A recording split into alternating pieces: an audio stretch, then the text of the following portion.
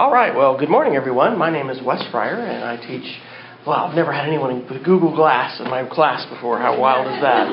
You know you're in a really geeky place when one of your students has a Chromebook and Google Glass. I teach 4th and 5th grade STEM at Independence Elementary in Yukon, Oklahoma, and I live in Oklahoma City. And, have loved coding for a long time. I'll date myself. First computer, Commodore 64, wasn't my own. Math department had it, right? Because all the math departments got computers first. So what did you do with a Commodore 64 in 1981? And when you're in 7th grade, you wrote basic programs. Any of you remember the excitement of the program 10, print, quote, this is so cool, end quote, 20, go to 10, woo! So exciting. And I remember my parents bought a Zenith computer, and I was, coded a little bit, and I remember learning the importance of not using the same file name and how easy it was to erase, because I'd had this program I had worked on just for months and months and months, and one night I thought I had it open and it was a blank program, and I saved that, and it was gone, and there were no backups. So I am a really big fan, and some of you got this already. There's a QR code if you want to grab the slides, and I just tweeted out the link as well with the iPad Palooza hashtag. I'm recording this too, although I might just end up sharing the beginning because I put a few slides together, but the majority of what I want to do is play and give you a chance to play. And that's the best thing with Hopscotch is to, like Scratch or some other programming applications, create and share and have other students come up and do the same thing. So that's kind of my plan for the session, is to share a few ideas and then give you some challenges, but basically have you open the app and play with it. So if you haven't downloaded the Hopscotch app, it did update on May 5th. We'll talk about the Hopscotch 2.0 version. And anyway, it's one of these things where, hey, guess what? The app's changed. So, but there's all kinds of great stuff to figure out. And that really is, I think, the key for coding. And we'll talk about a little bit of the why for coding is problem solving, figuring stuff out, computational thinking. The feedback loop is different when you are trying to have an object move across the screen or interact with another object in some way. It's different than art. There's creativity involved. There's a lot of creativity involved. But it's a little bit different than drawing something when you don't have that same kind of a feedback loop.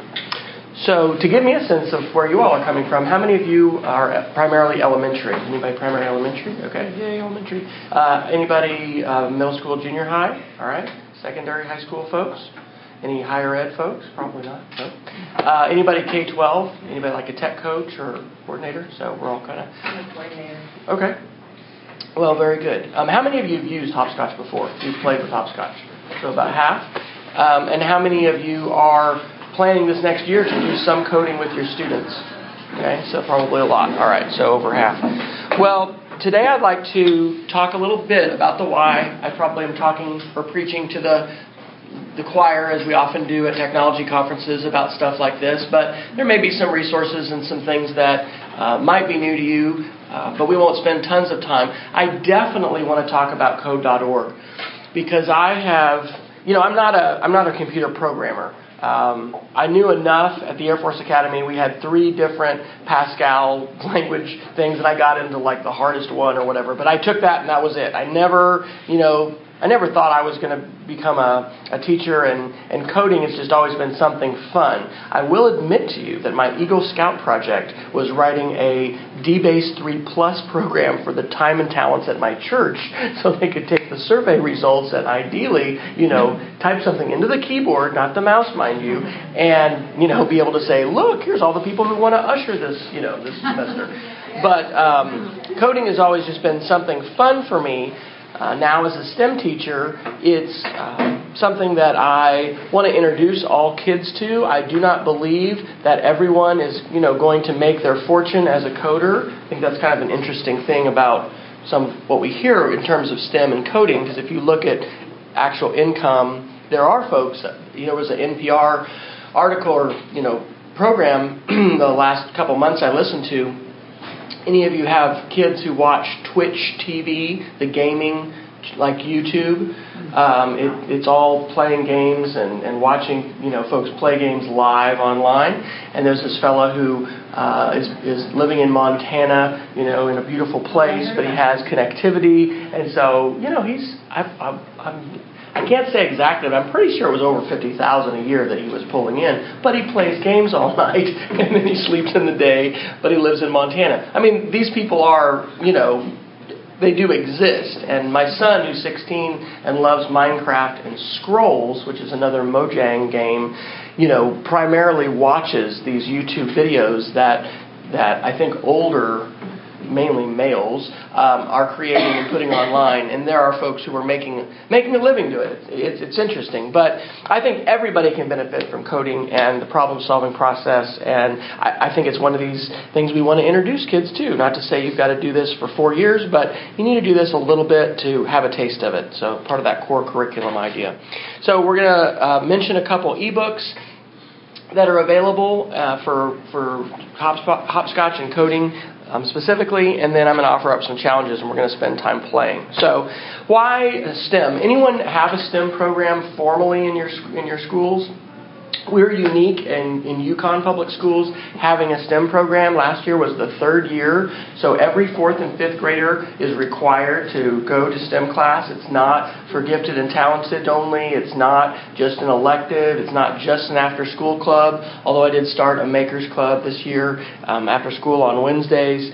And there are more schools looking at STEM, but having certified teachers full-time teaching like PE, music, and art is different, right? And so I'm in the specials rotation with those other teachers, and there are a whole lot of reasons why I think STEM is important.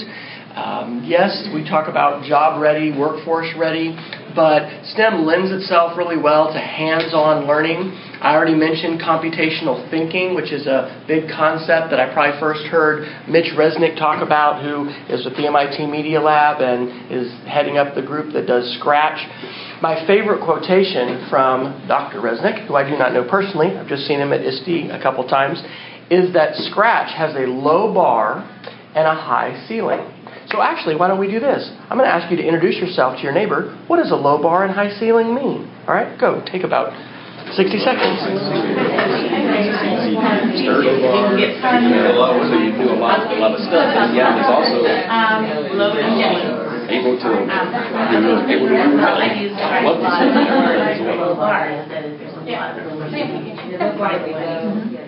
All right. So how do you explain low bar, high ceiling? So I think it means a low bar means it's easy for anyone to learn, but a high ceiling means you can take it and do unlimited things. Yep, exactly. And I love this. One of my favorite examples to show is Scratch, because a lot of times when people will see Scratch, they'll think, oh, that's for the babies, right? Mm-hmm. And so I pull out the fireworks, program, which that was not written by a 5th grader, because there's trigonometry in it that is well beyond what I could do today with sine and tangent and cosine. And so, yes, you can step in with a variety of skill levels and background, but oh my goodness, there's just great, amazing stuff you can do, because if you have variables and you can do some conditional logic and you can have things interact as you can with Hopscotch, as you can with Scratch, there's some really cool stuff you can do. And I love IKEA. In fact, I got to have dinner with Wendy last week when we were in Dallas. My wife and I had to make the requisite visit to IKEA. One of my favorite things, because we don't have that in Oklahoma, one of my favorite signs that I've seen in IKEA was like, creativity thrives in constraints. They didn't maybe say that exactly, but that was the idea. You have a small space, you can get creative. And even though Hopscotch has limitations, Scratch has limitations, that's great, because there's a challenge to figure out, well, how can I do that? How can I figure out how, to make what I want to have happen in this environment? So there's all the workforce stuff. There's real important gender equity issues. There's math anxiety. Gigantic reasons why we need to help young ladies as well as young men just get fired up about problem solving and using math and doing it in context and not seeing it as this isolated thing that we just go do on paper that has no connection to the real world. It's connected to the real world, and it can be fun and cool. I mean, that's really a big thing, and I think that's one reason for STEM. Helping kids solve problems, and people of all ages, right? How much of life is solving problems, One of my goals, my son, who's the oldest in our family, is 16. He's in Berlin right now, actually, and he texted me on Viber this morning and told me that his ATM card isn't working. Whoa, what a wild world it is. So how much of life is problem solving? I hope our kids can go to college and get out of undergraduate debt-free. Oh my gosh, is that going to be a challenge or what? How do you decide where to go to college? How do you decide what you're going to do with your life? How many choices do we have today? Just go to 7-Eleven. It's overwhelming. How many drinks are there? We live in an amazing world of choices. And so I think that having a specific focus on problem solving, even if it's in just one unit of your class, or it could be for your entire class, is absolutely wonderful, because we need to celebrate the problem-solving process. We need to help kids get better at it. We need to move away from working in just silos independently and recognize that much of the work we do in the world is collaborative and requires us to, play well with others. And so being able to work on a team, accomplish a goal, communicate what you are done, what you want to do, all of those things are really important. And it's fun. So there you go. That's my little... I just want to make one comment on that, too, especially with girls. The complaint I hear from students a lot is that, I don't want to do this for a living. Right. There's so many jobs out there where you don't do it for a living, but you have to be able to talk with programmers and work with programmers and so forth. And that's getting more and more so every day. And being conversant in a little bit of what's behind the scenes can be really important and powerful, right? There's a lot of superintendents I've noticed in some school districts who abdicate responsibility for decision making when it comes to technology. Oh, I don't know that. I'll just leave that to the tech department. How about school finance? How convoluted is that? Do they say, I don't understand that finance stuff. No, you have to get in there and try and understand it. And so it's important in all fields. I think these skills are going to benefit you wherever you go and whatever you do. And that's a great point. I really see myself as a salesman and a marketing person to try to hook kids with this. We started with Minecraft EDU this year, and I've used Scratch before, but code.org was huge in introducing, and Hopscotch is something else. Does everyone have an iPad? No, they don't. Do some of my kids have iPads? Yes, they do in their family, in their household. This is a free app. And if I can hook them, then it's really cool. It just warms my heart when they'll, look what I made, Dr. Fryer. Oh, I played Hopscotch last night. That's great. Because there's so many consumptive things that we can do with technology to do creative things, especially things like Hopscotch that require computational thinking. And your brain's got to be on. You can't just be like, Angry Birds, kind of in passive mode. You've really got to be applying yourself. I know Angry Birds gets tough in higher levels, but there's a lot of physics in Angry Birds. Yeah, there are. That's true. Not to offend any of the Angry Birds fans, but I think that if you, in my next session on visual note taking, we're going to look at the February National Geographic had a great section on the brain and how little we really know as we're trying to map the brain. If we could, helpfully map the brain and see the neurons firing and what is happening. I think that'll be really interesting at some point, hopefully not in a scary and creepy way, but to see what's happening when I'm playing a game, because there are a lot of complex things happening, but if I'm having to figure it out, if I'm having to make those decisions, and if I have that, maybe it's very similar, depending on the game. But certainly, I guess it would be different than probably watching television, right? So, yeah, playing games and having to figure stuff out is tied to what we're talking about here. The passivity of more consuming rather than creating is what I want to help kids see that we can do and we should do. That's fun. Any other comments anybody else has about the why or something that I didn't mention or that you mentioned when you're Do you feel like you're in a battle for hearts and minds with this kind of thing in your community, or is everybody sold on it? What do you have just for the, like, what does the curriculum look like? STEM, we don't have any STEM. Right. So we do create our own curriculum. We haven't adopted a formal curriculum. One of the things that I started this last, and I just went back in the classroom in the fall. I was doing independent consulting for 5 years, and my wife dreamed of medical benefits and a reliable paycheck. So hey, here we go. But it's been a real wonderful blessing. And the other teacher at our other 4-5, Amy Leffelholtz, and I started a group called STEM Seeds to be sharing lessons.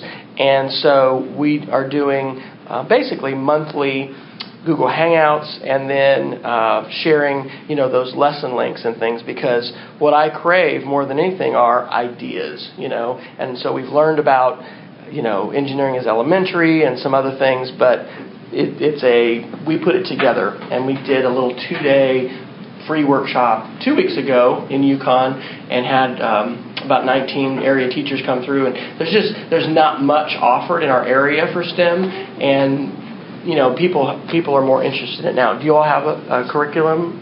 You said you don't for STEM, or yeah, some are, and there's some that you can adopt. It's both a blessing and a challenge. It's certainly not a curse.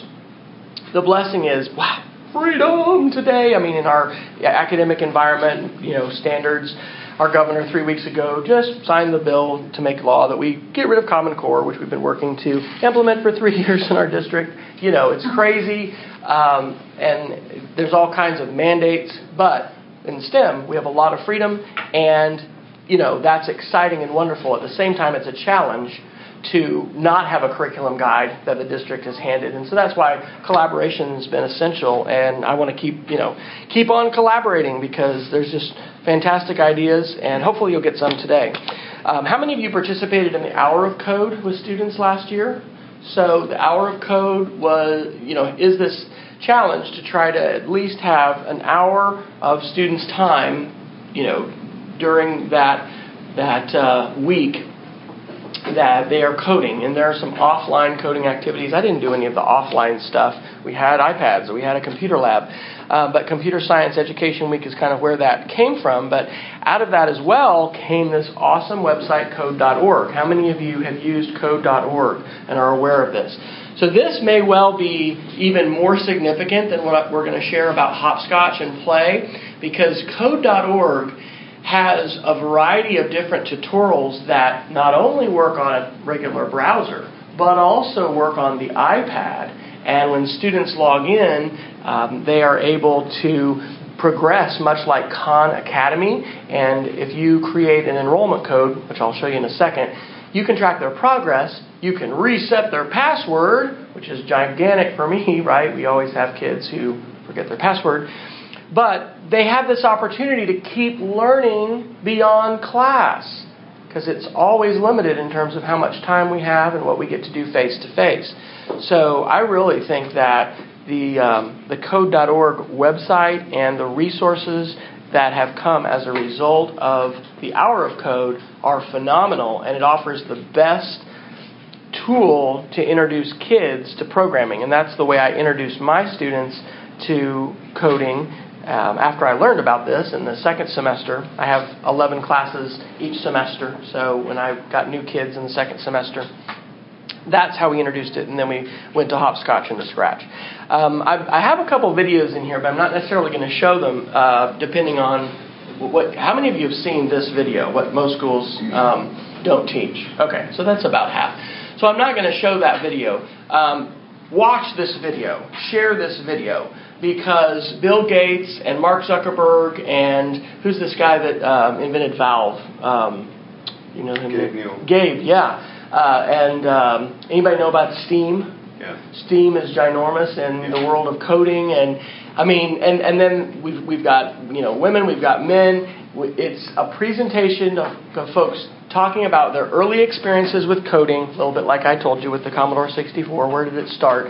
Like really humble beginnings. And I don't have a $1 million Fortune 500 company, and I'm not Chris Bosh, playing for the NBA, But it's great to hear these different perspectives talking about modest beginnings and then where that can go and why we need to introduce coding to kids. It's really an excellent video. I have a website for my STEM curriculum, and if you came in a little bit late, I'll put the link up here in a minute. Do a QR code so you can get to these slides that are on this Google presentation. But all of my resources and curriculum are on this site. It's just stem.westfriar.com. And in the sidebar, I have links to each of the different units. And there's one that we did on iPad coding. So my students are 4th and 5th graders. So we did not really do much with Codable or Daisy the Dinosaur. But I did introduce the students to... I'm trying to say it was with Codia... Cargobot. How many of you are familiar with Cargobot? So Cargobot was programmed with Codia entirely on the iPad. And easy, hard, what do you think about Cargobot? Hard. And some of my students, when I introduce them, are like, this is too hard, and they're just, I want to go to something easy. That shows, the level of thinking sometimes that kids are wanting to do. I want to turn my brain off rather than on. And it's more challenging to solve problems rather than do something that is a little bit more mindless. So, anyway, there are different resources there that you can check out. Have you seen Moonshot Thinking? Okay, I just saw this last week at the Google Summit that the EdTech team did in Richardson. This is now my favorite video on YouTube. So it's 2 minutes. And I think this says the why for coding far better than I can. So we will watch this one. Assuming our wireless is all good here.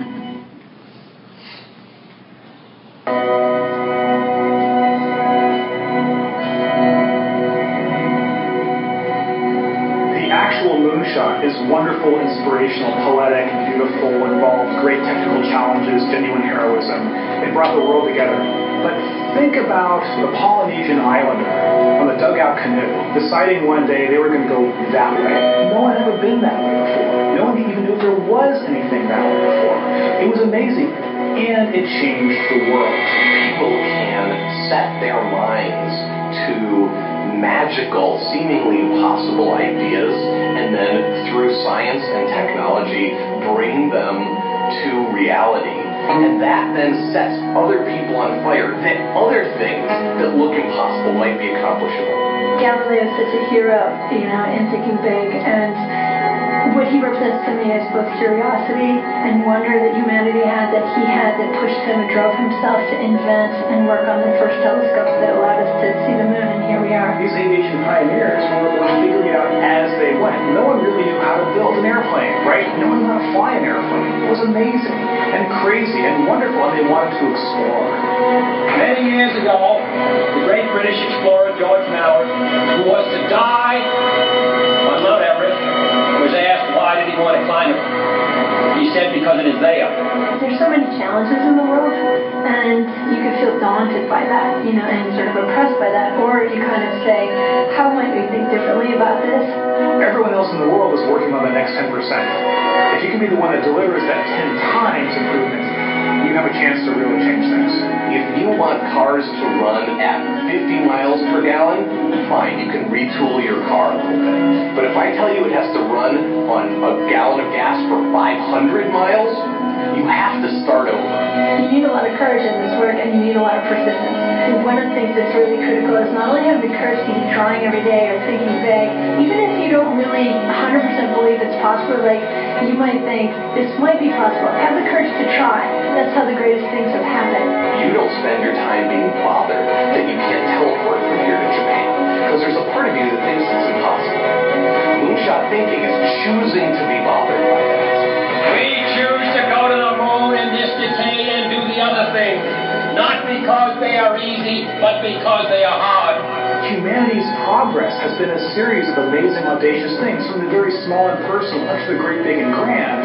And we are a species of moonshots. And to me, that's like the really amazing, poetic, inspirational thing. I think our ambitions are a glass ceiling on what we can accomplish.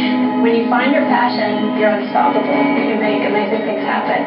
It's been true throughout history. I believe in the human spirit, and I believe that there are always going to be crazy people who get out of bed one morning and say, you know what, I think I can build a space elevator, and most people can do it. But I think that if we become afraid to take these great big risks, we stop inspiring people, we stop achieving things. And the biggest nightmare scenario is that we won't have what it takes to solve the really big challenges. When Kennedy said that we would put a man on the moon, it's about the fact that he said we don't know how to do this yet, and we're going to do it anyway. And that sends chills up everybody's spine. Because if that happens, what couldn't we do?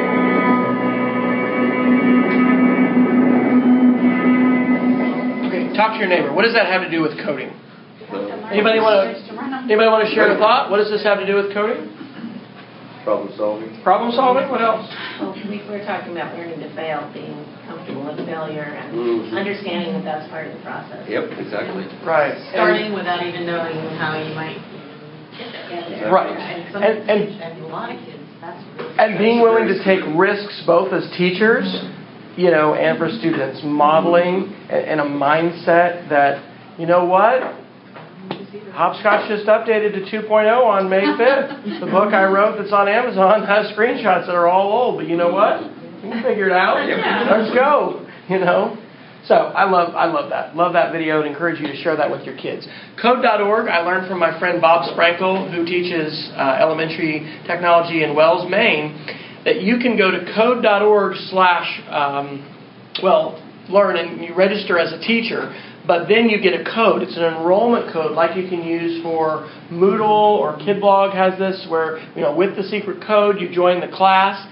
This is the way you want your students, in my opinion, to join. They go to code.org and join. They put in your code. I used one for my 4th graders, one for my 5th graders. Why? Because then when you log in as the teacher, you can see all the recent activity. This was a screenshot last night. So 13 days ago, Liz was online finishing level 4, and she got 100%. And I can even see her code and click and not only see the blocks, but it'll execute the code. Awesome! That's really, really cool to be able to do that. And you can reset the password. Let's not forget, passwords are kind of the bane of our existence sometimes in the computer lab or working with technology. So know that is free. Know that it runs on iPads. And know that, yes, kids can just go register on their own. But if you register first as a teacher, you can create as many sections as you want. And then kids will sign up with that enrollment code, giving you the benefit of seeing their progress and being able to reset their password. Love that. In fact, and I'll just say one more thing about that, maybe if I can go backwards. This was the best way, I will do it again this year, to introduce coding to my students. So I've used Scratch with students for several years. I've done help with Scratch camps that we've done, spring break things and some summer Scratch camps. And it's challenging to figure out where to begin, right? How do I start? Like, how many hundreds of blocks are in Scratch? There's a lot. And there's good curriculum that MIT and others have shared, but code.org, just kind of starts at the beginning, and it uses Plants vs. Zombies and what else? Not only Plants vs. Zombies. Angry Birds, yeah, there you go. We're talking about Angry Birds. It's fun. It's engaging. Yeah, it's Angry Birds and Plants vs. Zombies, right? And you learn how to code, but then it leads you on to more advanced levels, and then there are additional resources, and there are videos that are interspersed. So, depending on your grade level, may or may not seem like it's the best as you start, but it quickly gets challenging. And the fact that it's free, it's trackable, and this resource is being contributed to by a variety of different companies, and it's probably just going to get better from here. Very transferable to other programming languages, not just Scratch, but Hopscotch as well. Being a block-based iconic, programming environment. So, if you don't have Hopscotch already, I encourage you to download it now. We are going to get into Hopscotch and basically end up playing and sharing for most of the rest of the session. I went ahead and created an ebook in November last year because I didn't want to do a lot of direct instruction about Hopscotch. how am I going to do this? How are my kids going to know what to do? Because they haven't, used this before. And so at that time, I did not really find a lot of resources as far as curriculum. I used a app on the iPad called Creative Book Builder. Creative Book Builder is not free. It's like $3, but more so than Book Creator, which is my favorite record your voice app. Creative Book Builder lets you get things from a variety of places, your Google Drive, your Dropbox, and it will create a standard EPUB versus just an iBook, formatted or iPad only ebook. So so that was kind of fun. And then after I made it, I thought, well, why don't I share this? Because, other teachers may like it. And about a month ago, this is just another kind of crazy thing for technology, I got a tweet from a teacher in Pretoria, South Africa, thanking me, saying, hey, we've been using Hopscotch and it's awesome. Thanks for your book. I'm like, woohoo! That's so cool. So you can download it just from Dropbox. I put it on Smashwords. It's actually a little interesting. To get a book free on Amazon, you have to take a risk that they could turn off your account, because you can't list it for $0. You can just list it for 99 cents. But if you put it somewhere else, like Smashwords for $0, and then someone tattles on you, which in this case I wanted, they reduce the cost to $0. So anyway, you can download it right from Dropbox for the iPad, or if I love Kindle, I read all most of my ebooks from Amazon. Actually, don't tell that to Apple. But I wanted a support for student learning, and then the two basics, which we're going to do today, are Collide games and math art. Okay, so those are two things that you can do with Hopscotch. You can make sprites move around when you tilt, and you can make things happen when they collide. And then sort of like Spirograph, or if you think back to the early days of Logo, creating geometric figures using the pen tool, going pen down. You can. Is that scannable? It doesn't want to grab it for some reason. It's not wanting to grab it. I'll see you. I didn't. Oops, first one. I got my hand right over there. Now I got it. Okay. All right. Well, and here, actually, did it work? Actually, I just completely screwed up. That's all right. Sorry. I don't know why I lost it there. That's all right. Hit something else. Yeah, and if you're not using Enigma, that Enigma is definitely, you may need to turn it. Does it go sideways too? Yeah. Look at that. It even does it sideways. So usually with QR codes, I will put them with a little more white space around. So I don't know. I'm not sure why. Here, just try to spin it. Okay, thank you.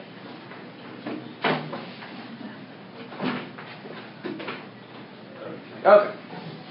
All right. So if you want to go ahead and download that, even though Hopscotch has changed and there are differences that we're going to see really quickly here about the actual blocks that we're going to get, it's still enough to be helpful. And now that Hopscotch is updated, I've got to update my book. So I'm going to be working on that this summer. Hopscotch updated to the version 2.0 on May 8th. And I have not worked extensively in the new version, but I think I like it. Anytime things change like that, oh my gosh, I thought I knew what I was doing, and now it's changed. You get thrown for a little bit of a loop. But I can see where these changes are going to make it even easier, more approachable. We were talking before. Tell me your first name again, Lyndon? Lyndon was talking about Swift. That's the new language for iOS. iOS. And the idea that programming languages, in that case, and others as well, are being written to be more approachable and be a bigger tent, so more people can come in and program and code. You can see how they've done that with Hopscotch as well. So another resource I want to draw to your attention, which is not free, but I think is also good, is Paul Hamilton's book, Teaching Students to Code on the iPad. Paul is an ADE in Australia. His Twitter handle is paulhamilton8. And so that's a book that I've picked up, and it has lesson plans, and it's not just limited to Hopscotch, but it's a good resource, and Paul's doing a lot. He's done a lot of video tutorials about Hopscotch and other coding resources as well. And I made that a hyperlink, so it's a little challenging for me to click to the next slide on this one instead of going on to the next one. I'm still using an iPad too, by the way, and I'm starting this summer to really have iPad envy. I'll just admit that. Do you want us to pass around the house? No, that's okay. I'm still on an iPad too. Is the rumor October? I mean, is that what we think, the new iPads, or we don't know? Who knows, right? And whatever it is, it won't fit with our purchasing for the next school year. Well, and my cart has 30 pin, connectors, and so. But the good news is, all the apps that we've used and tried to use on our iPad 2s, which is what I have in my classroom, have been great, and we haven't had issues. The other resource is this part of simulation or game. The last couple of years I've been working on a mapping media digital literacy framework. I did bring, I found teachers like books, so I actually have paper books, but also download cards that are like iTunes gift cards. You can buy one today for $5 off if you want. But the website is just open and free, and you can click on any of these products and see what it is, what a workflow might be to create it, what are tools you can use to create this, and then examples of student work. And so I've been teaching graduate classes to students through the University of Montana, and it's basically an educational service center up in Missoula. And I've taught classes on the first 6 products, which interactive writing through narrated slideshow. That's what this book is about. This spring, I just taught a class on 3 more products. We did quick edit video, ebooks, and simulations or games, and that's the book I'm doing this summer. So it won't be by ISTE, I guarantee you, but by the end of the summer, my goal is to have that second book in the series finished. You can go to Simulations or Games now, though, and see some amazing Minecraft simulations that kids have created, touring through a mission in San Diego and Jamestown and, Scratch programs and things like that. Because I really think one of the best ways to get our heads around this is to look at examples of student work. So, last thing, I think, before we start to play is this little walkthrough and another Twitter shout out to Sam Patterson. He is a great, great educator to follow, and he is one of the only folks I know of who has done a walkthrough of Hopscotch 2.0. So I'm going to play this first, and this is a bit, kind of advanced. We're going to create a game. He's going to talk about challenging his primary age elementary kids to create a game, and that's where we're going to go first with our playing, or with my challenge to you, is going to be to create a collide type game where you bring in 2 sprites or objects, and then you're going to have them interact. So this is about, I think, maybe 3 minutes. We'll see. I'd like to welcome you to the... Don't tell me that.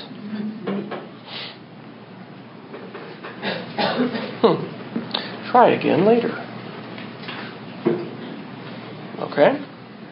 You ever have this happen? Ever? All the time. Okay. So let's try again. Here we go. That's right. All right. Maybe we'll just play it in the window. You to this walk. I'm going to risk it. Come on. Go. Come on. All right. I won't do that again. I use Air Server. I don't have an Apple TV in my classroom, so this is actually more stable and seems to be... All right, we're just going to watch it small. That's 2.0. In the new version of Hopscotch, you're going to manipulate objects directly on the stage. So you can add objects directly to the stage, move them around. If you click on them, you can create rules. You can choose what event is going to trigger an ability. Now, from a blank screen, you just hit your plus, you add your characters or your text, and then you're going to create a rule. Click that to an event, like shaking it, tilting the iPad, and then it links to abilities. Once you create an ability, you can apply it to any character. Here we're walking through the add a block, and once you do that, you'll see what it looks like, Hopscotch 1.0. Here are all of the block commands, still color-coded. One of the biggest changes is the ease to end, which you can add a variable. If I click create a new ability, and then I go to set value, that allows me to create a value. For example, in this case, we're going to create a score block, and I can use the set value command to increase that score by 1 every time the space pod bumps into the monkey. Now, with that knowledge, you're going to go design a game. You're going to design a game with a hero who's going to try to get through a maze, get to something. You're going to choose what the hero does to make sure there are many bad guys and have a good way to keep score. You're going to be using variables. Be sure to ask me if you have any questions. Okay, this is fairly challenging, right? There's some complexity to this task that he's giving us. So let's play with Hopscotch. And for those of you, if you didn't come in early, here is the QR code if you want to scan that. And while some people are scanning that, how do you introduce coding right now? Does anybody have a strategy as far as getting kids going with it and jumping into it? We do it. Mostly we've relied on code.org at the very beginning of the Angry Birds segment. Okay. I used to do it through Scratch, but actually I feel like code.org precedes Scratch in terms of learning how to, especially because it hits right away, it teaches you how to do a repeat command. Right. In Scratch, kids can go forever never finding that out or even trying. Right. That's sort of the new thing. And before that, I was just using an old version of Logo on computers. Really? That ran on just like Just cheap. desktop software? Yeah. Wow.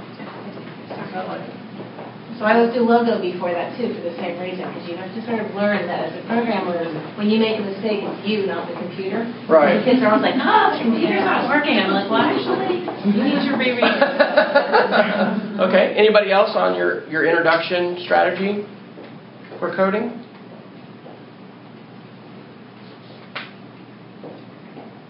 Anybody else? No. So do you start with your 4th and 5th graders and then do the older middle school kids? No, I just have 4th and 5th grade. Is there do they continue on? Is there There is a 6th grade class that has technology, but we never meet, so I don't know. We've tried.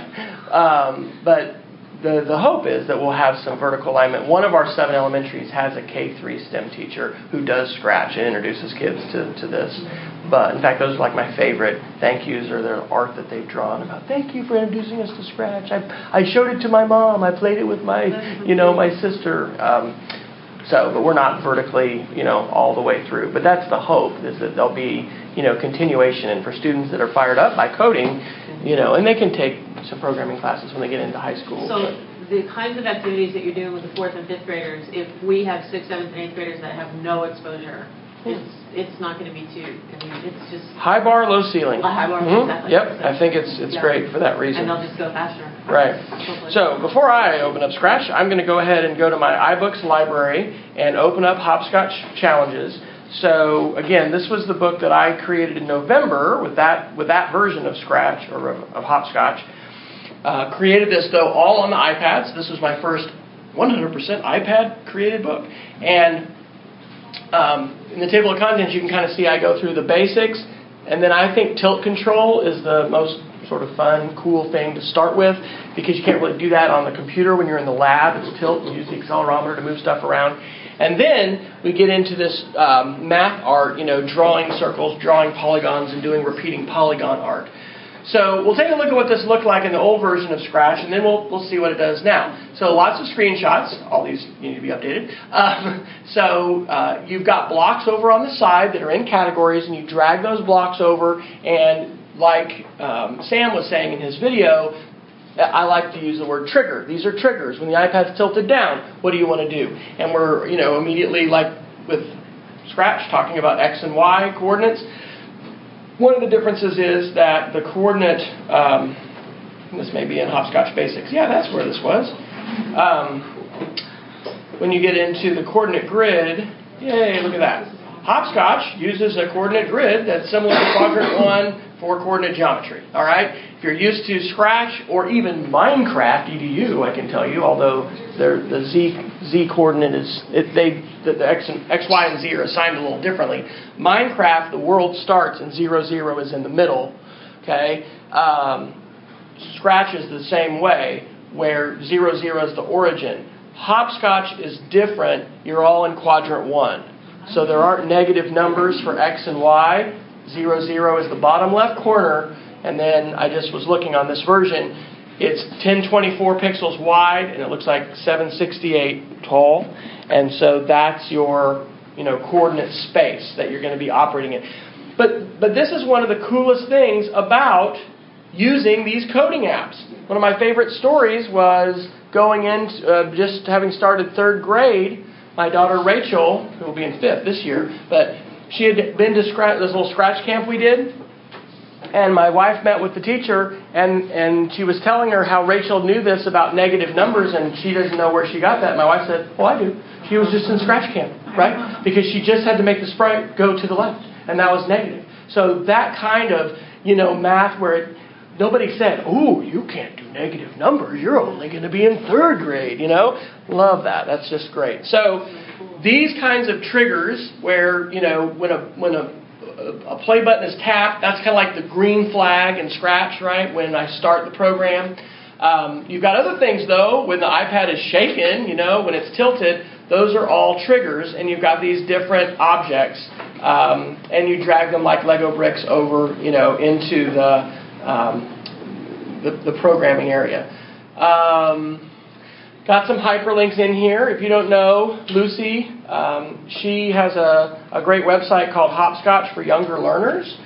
So, and this also I think this is a Google site, but this is they just updated Hopscotch. So, but it's a good resource, and she's got some nice lessons where she breaks it down, making your sprite dance, creating a dance party.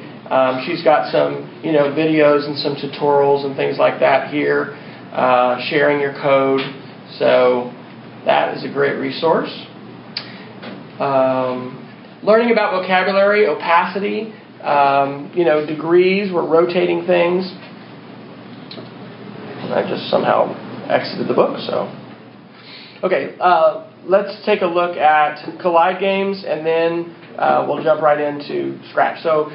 Collision events, pretty easy. Let's have 2 objects. Let's let you control one, and then let's let the other object move around by itself.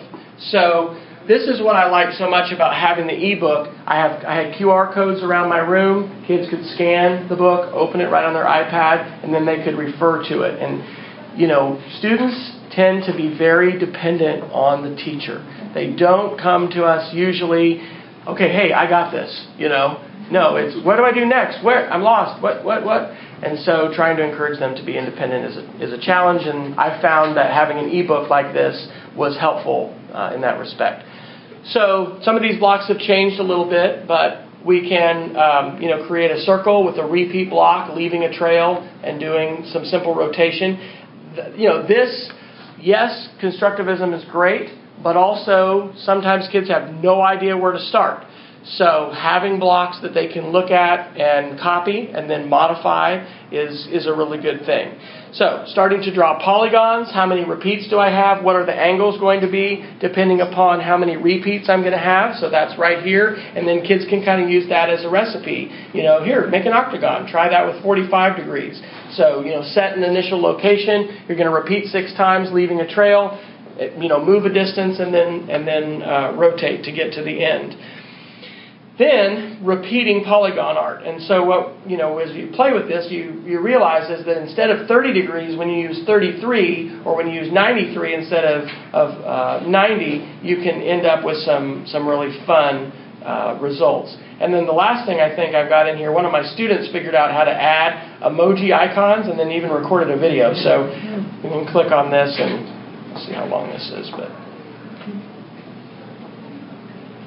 how this is going to work.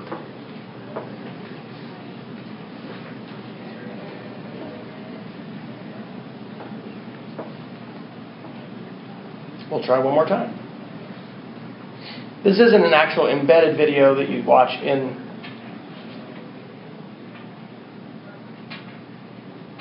Okay. So how do you do this? How do you get this icon in Hopscotch? You go to your settings. Okay, show it to us, please. You go to your settings, and then you get on General, and you go down to your keyboard, and you see how I only have one keyboard? Well, you hit Add New Keyboard, and you go down where it says Emoji, and then you have it in your keyboard. So then when we go back to Hopscotch, you're going to add a new character. You go to text object, and this will pop up, and then you have to hit the right here. So that's a keyboard selector? Yeah. Okay. And so then you have all these that you can choose from. Okay. You think your kids will like that? Yeah. Oh my God.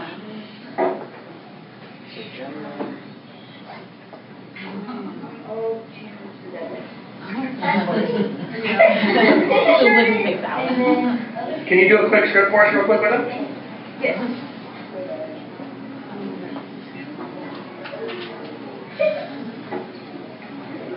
So what script did you just grab?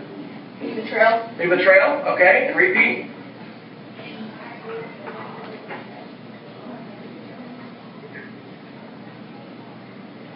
Wait. So you're kind of looking at what you did before? Yes, so I can have the code. Right. So rotate and move were the primary ones.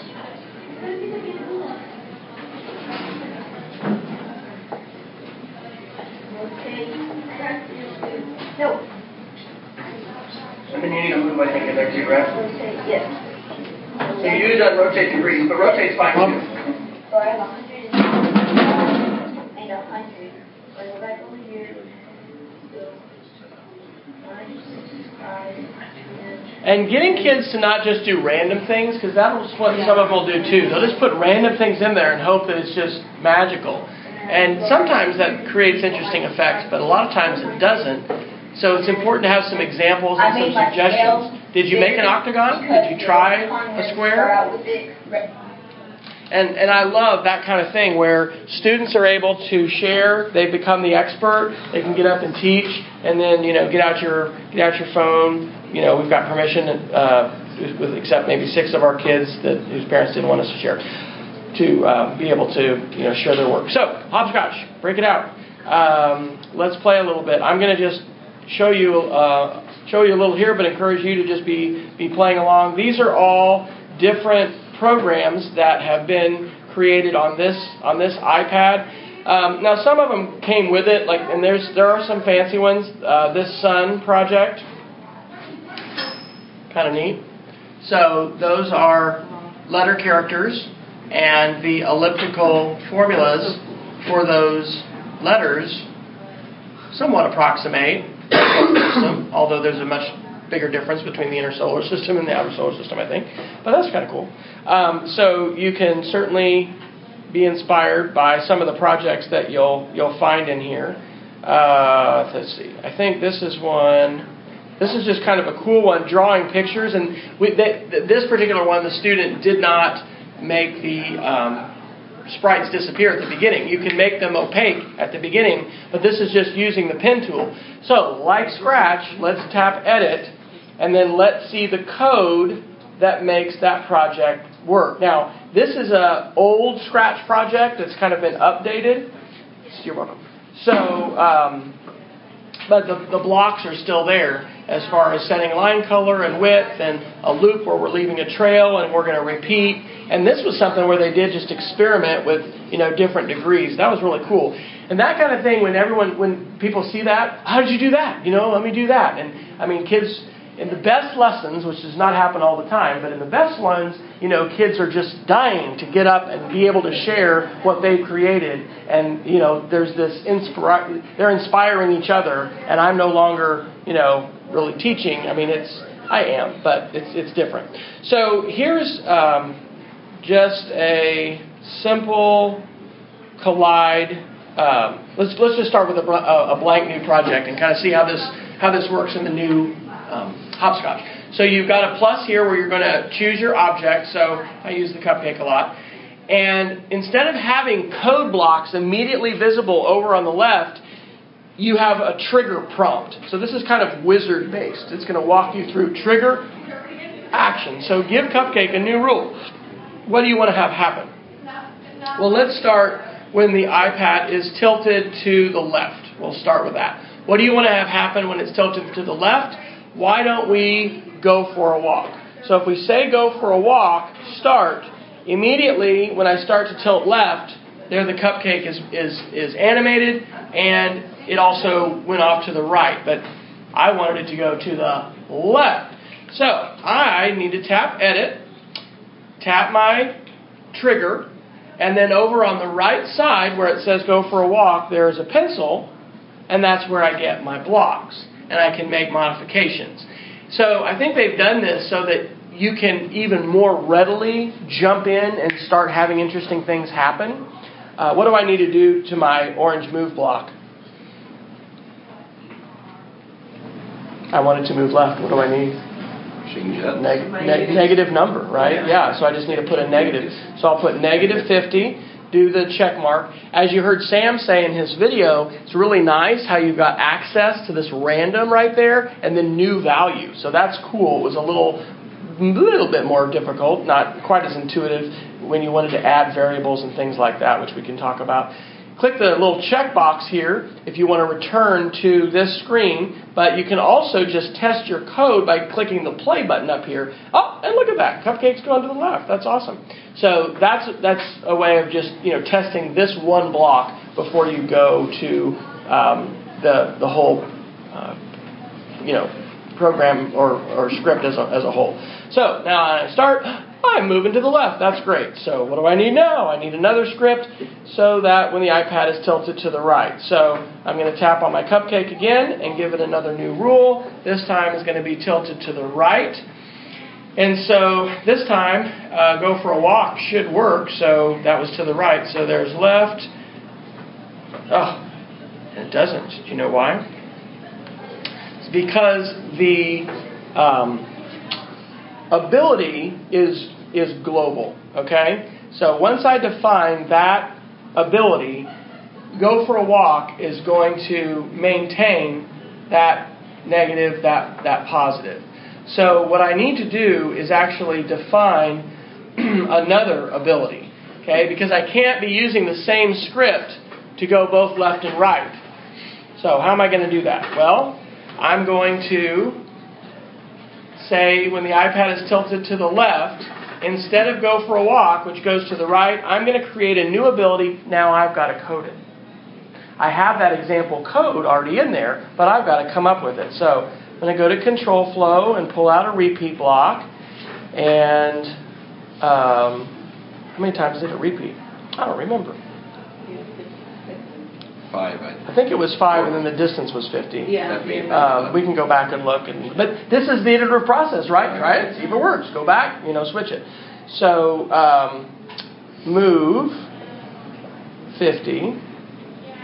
And then I think under appearance, change pose was in there as well. Okay, so I'll click the little plus here and see if that works. Yep, it goes to the right. But that's actually...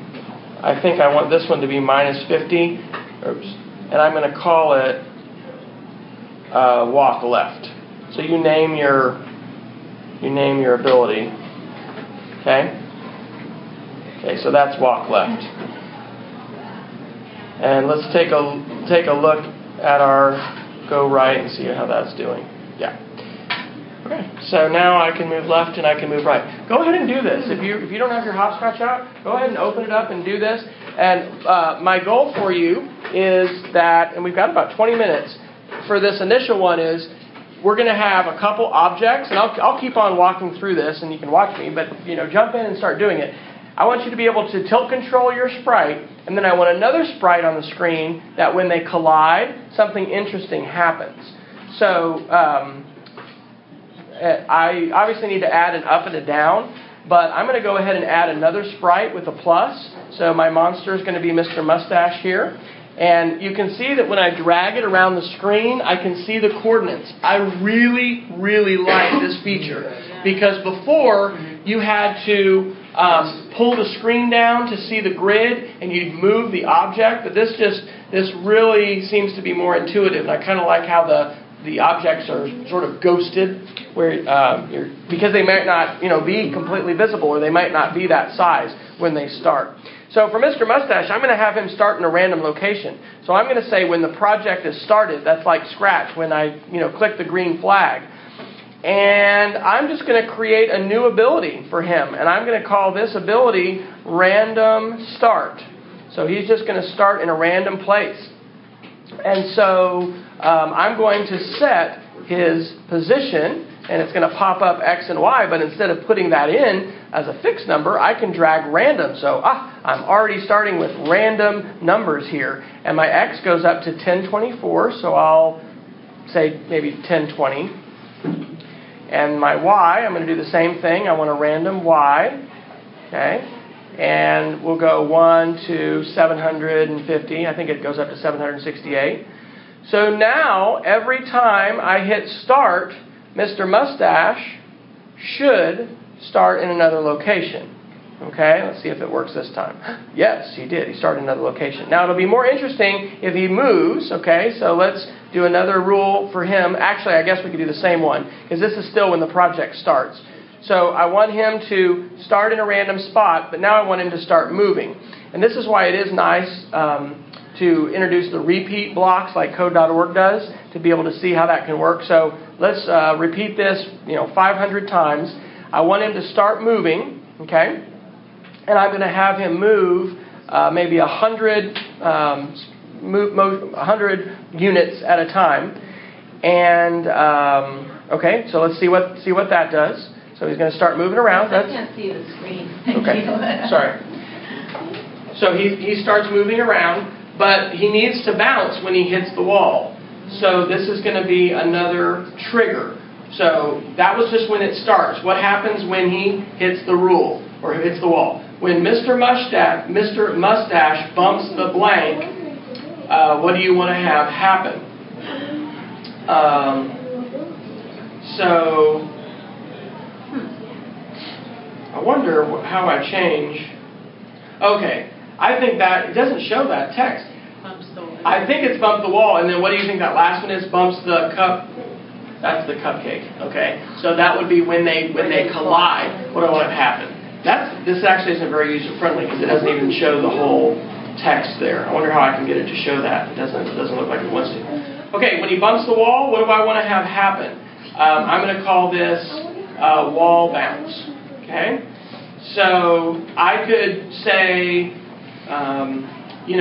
simply rotate 30 degrees, but I kind of like randomness, so let's go between 1 and 45 degrees. So he's going to turn something random, and maybe not 1, that's not going to be very interesting. So let's go 10 to 45. So pick a random number between 10 and 45, and then bounce. So now, Mr. Mustache is going to start zipping around my stage here, and because I didn't do a fixed number like 30, he's not going to just have a fixed pattern. He could get into a fixed pattern depending on where he starts, but a little random there is a little interesting. Okay, so now we got to decide what do we want to have happen when they collide. So, new rule: when Mr. Mustache bumps the cupcake, what do you want to try? What do you think? Act like a balloon, animate, break dance, draw a triangle, jump. Act like a balloon. Act like a balloon. Okay. So I don't even know exactly what that does. Let's just see it first. Oh, there he goes. It looks like it just blows up and then wait. Oh, look at that. That's fun. Wow. Smaller because it hit him again. Yeah. So what comes still on there? He's there somewhere. Yeah, even when it gets to be small or opaque. And that is true. With Hopscotch, your objects are always there. They can be opaque and therefore not, or they can be invisible. The opacity can be set to 0. We learned that, talk about that vocabulary. Let's see what that script is. That looks like an interesting script. So I think that's part of the reason why they've done this wizard-based thing is a student's probably not going to come up with this. as quickly. So, wow, what are they doing? He's going to repeat 3 times and then 33 times, growing by a little bit, and then it's going to shrink a little bit. It's going to wait. Wow, oh my gosh. And it sets the speed and rotates. Man, that's kind of... But you can see with just repeat loops, that's fun. It's going to act like a balloon. Okay, so let's try something different. Instead of act like a balloon, I'll create my own ability. That was a lot fancier than the one that I would do. I think I'm just going to make it rotate and get really big. Okay, so I'm going to do a repeat block. So maybe we'll repeat this 50 times, and this is part of the figuring out where do you think we're going to make it bigger? What would it be? Movement, drawing, control, appearance values. Probably appearance, yeah. So there it is, grow by. And so immediately we're using math. And by the way, if you don't want the block, you can just drag it over to the left. Like Scratch, and you trash it, you just drag it over on top of the script. So that's how you can get rid of those. So 50% I could go with, I guess. And just to make it a little interesting too, let's do a little rotation. Okay, so we're just going to have it spin and grow. Okay, so let's see what that does.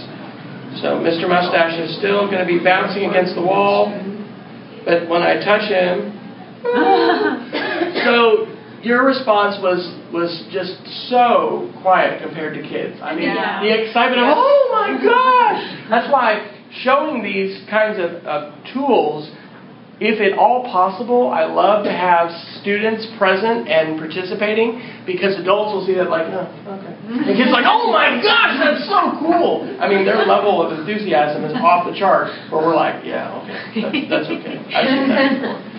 I mean, it's dramatic. And if you want to help hook other teachers, as I do, to this kind of thing, have kids. Exactly. It's like magic. A lot of times our expectations of what's possible are far lower than they should be, and kids exceed them. Just like that student showing what he can do with emoji, right? And then when they jump in and do that, and teachers will quickly feel like beginners and like, whoa, it's not that you can't do it. You haven't done it, Remember when you first went snow skiing or water skiing or roller skating or ice skating, or, you did something for the first time where you were not feeling comfortable with everything that was happening? Similar with this. And I love the dynamic when adults are impressed, and then adults, especially teachers, see this math and they recognize they're working with negative numbers. They're working with, conditional loops. They're, doing these things that the kids don't know the name for them. But this is why Seymour Papert invented logo. He studied in France with Piaget, I'm told and I've read, where Piaget noticed kids would appropriate language at a young age very quickly because they were surrounded in it, right? It was what they needed to use to communicate. Papert, the father of educational technology and logo, wanted languages and environments where young people would breathe math. Math's what you need in order to get sprites to move across the screen. I get goosebumps talking about this, because seriously, it is exciting. This is not normal for how we do math in school. Normally, it's separated, it's abstract. We'll do some hands-on things, but it's not just part and parcel of the way you do things. And in Hopscotch, like in Scratch, you can't avoid math. You have to know some things about coordinate, geometry, degrees, and it's cool. It's cool to know it. Just on a point of that interest, I once taught quite a few years ago a combination Algebra 2 for regular kids and computer science. And I gave them skeleton code and everything, but they basically were coding a lot of the same things that they were doing in their math class, And I tell you, it was just, fun to see the kids light up, and it's like, oh, that's why, and they were really getting it. And unfortunately, my principal told me at the end of the year, we can't do this class again, because the math teachers are really upset about this. And they're like, no, we're not going to learn programming. We're not da-da-da-da. And this is going to take our jobs away, And so we didn't repeat it, but it really helped. These kind of things lend themselves really well to after-school activities. If you don't have at your school an after-school opportunity for a coding club, we called ours Makers Club. And because we had Minecraft EDU and I had so many, wild about Minecraft, we did more Minecraft than I want to do this next year. But if you can get this dynamic happening in a classroom, and I'm not trying to pretend like I do this all the time. I don't, like as far as this working with kids, but especially with my fourth graders, and the dynamic of the room is different too, right? Who takes to this? Who's going to come up and show? I mean, it is like magic. The kids are dying to get to the front. They do not want to leave. And it's even, I'm getting excited about it right now, thinking I've got to do this earlier in the year. I can't just leave this till the end, because what are they going to self-select when they have a chance? They may be Hopscotch, instead of something else. We do enrichment clusters at one of the schools, and so one of the clusters is Scratch. Okay. And so one of the things that was helping, because again, we're carving out time, this is enrichment. So teachers are working with kids for 90 minutes on like kind of passion projects. Right. And so as they select this piece, then we're starting to highlight that and blog on it and kind of share that with staff. That's awesome. So what's really neat about that is what it ends up is they start asking questions. And we do a showcase at the end of the 6 weeks where the kids show their work and the staff kind of goes through it and talks with the kids. So it's not about me at all. It's just kind of like, go talk with them, ask them questions. And now I'm having 4 or 5 teachers saying, hey, can you come in and help me kind of get this started? I want to integrate this with our math project. I saw how you did with the XY axis, and we're going to be covering that content. And I think that this is a really great way to kind of bring it to life. So I think it's going to be like slow and steady to kind of change that shift, make that shift. But having some like learning artifacts kind of helps. And unleashing the kids, right? Absolutely. If there's a way that the kids can be up front, they can be teaching, because they will set each other on fire with this far more than you or I can. Exactly. And it's not an insult. It's not to say we're not capable, we're not smart. Your own fear of like, no, more than you. It's just like my own kid right now. She's 4 years old and she shows me things on the video. I'm like, are you kidding me? But as long as I'm okay with them teaching me as we go, you just have to have a good or proper Right. I teach robotics, and this is going to be fantastic right here. Being able to integrate the iPad with this, because we use NXT, old and Mindstorm. Mindstorm's EV3 right now is that. It's not that old NXT. But it's blocked. It's not Take a look at I must have made a mistake. Where I'm still trying to figure out more. What I'm trying to find is how to get the verbiage of real code out of that. These kids can be awesome. Okay. Exactly. Are you trying to get it to go up and down left and right? As well, just a second. Shake it. Translate. So when it's started, use the programs with what you were talking about earlier, Right. Because you got to do all the other ones. See how on mine, I just added tilt up, down, left, and right. Okay. It doesn't go in the other direction until you add those. So just customize those and make. Okay, that's all. Right, and you've actually got to add those. I was just trying to. I was just okay. Yeah, you got to add them, and it's only giving you the beginning. Go for a walk just goes to the right. So you've got to add a new behavior to make it go negative if you want to walk left. And that's what this one's supposed to do. Well, okay, so you wouldn't do when shaken. You wouldn't do when shaken. What you do for your code is so X out shaken, because this is and then okay, you did when project started. You want to do when it's tilted. So do tilted, left, up, down, or right. Yeah. And then it's going to respond to you and your input. If you do when project started, that's like a green flag. When the green flag. Okay, like in Scratch. Yes. Okay. And so what's nice about this is it can quickly get to that point where that balloon's going all over the screen, but the behaviors aren't pre-written for move, tilt left. They're going to have to put that code in and then start thinking about, X and Y. going up and down. Real quick, let me show you one other thing, just as far as the geometric shapes. So I'm going to go back to the Hopscotch tips and drawing a picture. And so we'll take a look at, let's see,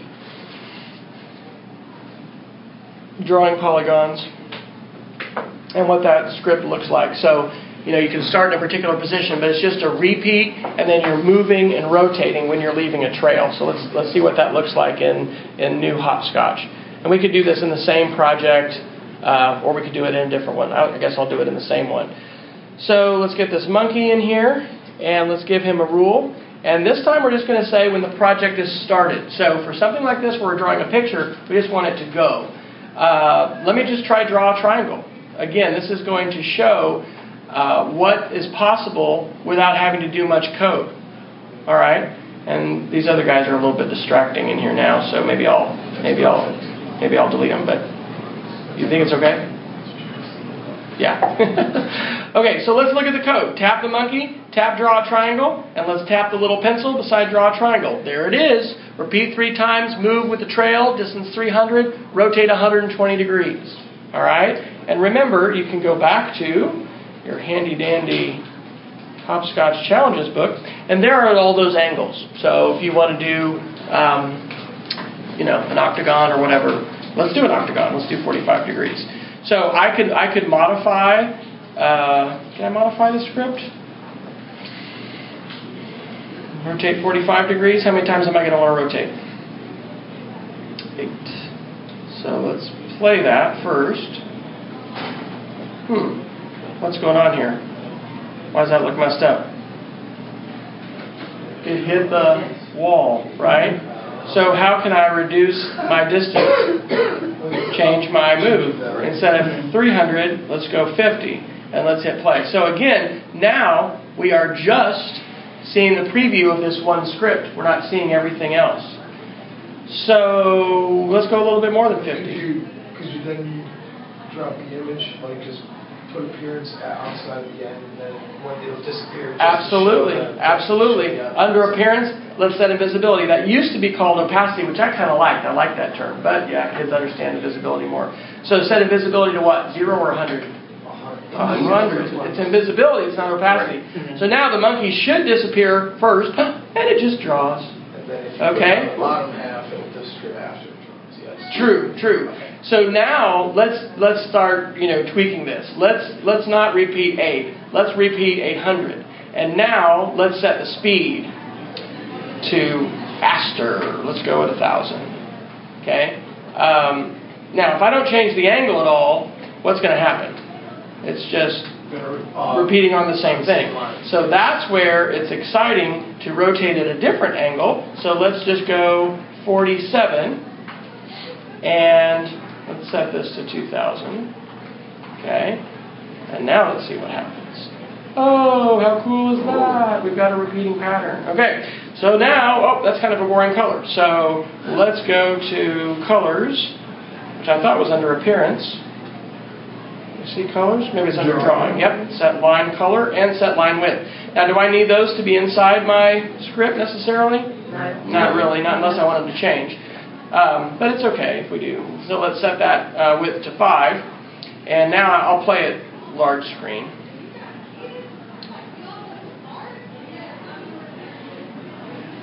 Okay. And there's many other iterations that you can do. So, just the beginning, but I think that a collide game and creating polygons, creating art, it's amazing to me how excited kids will get. And that's fine. Getting them excited is fun.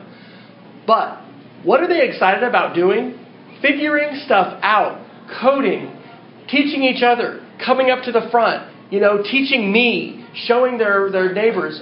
That is the gold, And so, as a teacher with an iPad cart, when I learned about Hopscotch and I realized that Scratch would not run on the iPad, I was elated because I don't know how they fund this. I don't know what their deal is. They've just, with the upgrade to 2.0, they were featured on the Apple iTunes Store, and they've gotten some really positive attention. So hope they're going to keep on going for a long, long time.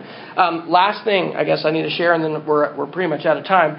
There are ways to share your scripts. So after you create that, you can go to the community and you can see featured projects and you can see popular projects, which is awesome. This was not in the earlier version, but this is like Scratch, to be inspired by what other folks have done. And then there is a way that you can share your project as well. And I think it's this cloud here. So if I tap on this cloud, show the Hopscotch community what you've done, and you can put a title and it'll upload it. And so they're doing some gatekeeping to be able to hopefully avoid inappropriate things being there. We haven't run into anything. But that is pretty awesome to not only be able to create this on your device, but your kids can share it. They can see the code that other people did and have this. My son's 10 and he does Scratch, and he really does like the community in a sense where he could, he'll do something and put it up there and ask questions. So for me, that's the big piece. It's kind of like, I'm trying to do this, and I keep running into this wall, and then others will come back and respond. And it's been really a great little, he knows that I have to sit next to him when we're doing this, but for the most part, it's been a really nice community where they're building and trying to work and trying to help each other. I hope Scott, they do the same thing. That's really cool. I teach high school computer science where we, have to write the code and everything, and it's interesting because I'll get kids that have come in, and in the earlier grades, somebody said Scratch with them and everything, and they'll want to show off their projects and so forth, and that's so cool, Absolutely. And they're my best coders, too. Well, last thought is, please connect. I'm W. Fryer on Twitter. I love to, see what other teachers are doing, be able to share projects, amplify student work, with permission, of course, from parents and kids. Create videos like that. Get your kids to teach. You don't have to show their face and even identify them, but being able to really edify and sort of hold up and celebrate students as they're learning stuff, and their learning doesn't have to just be limited to your classroom and to your school. And there's so much inspiration. Like I said, how crazy is it that somebody in Pretoria, South Africa said, "Hey, thanks for the ebook. We've been doing Hopscotch." It's awesome. That's good stuff. And it'll only get better as, we encourage more teachers to collaborate, to connect, and especially to get their kids involved in doing this, because the kids are the real fuel for of all this. We can get excited, but our excitement is nothing compared to what it's like for students who get on fire for this. And adults and principals and board members pay attention to excited kids in this context far more than they do excited adults. So I think it's a part of the whole school change movement too, is getting kids to be the advocates, because they're fired up about what they're doing and they want to share it. And when they're doing this kind of thing with code, adults can pay attention, and we can help them say, "Did you know that wouldn't come in the curriculum until 5th grade or until so-and-so?" And anyway, it just gets good conversations going about these products. So thank you all very much, and have a great rest of your conference. Really neat.